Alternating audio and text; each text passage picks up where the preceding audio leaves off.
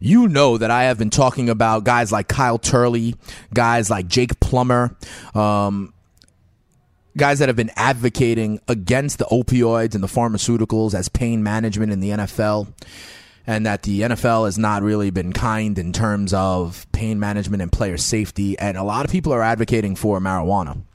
But as recently as the draft in April, Commissioner Roger Goodell said that it was like unhealthy and addicting. You know, you still get suspended for 4 games if you have a positive marijuana test. Okay.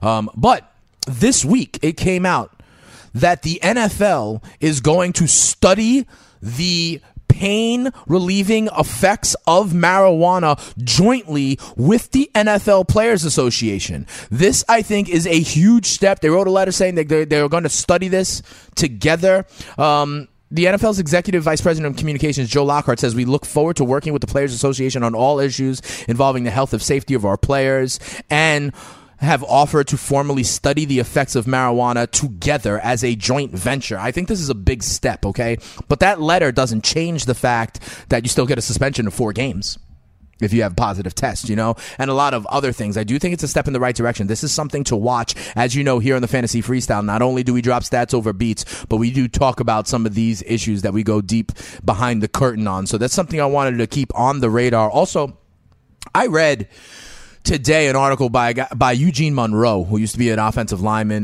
most notably with the Baltimore Ravens, on the Players Tribune. Remember where like these guys, you know, write in the first person.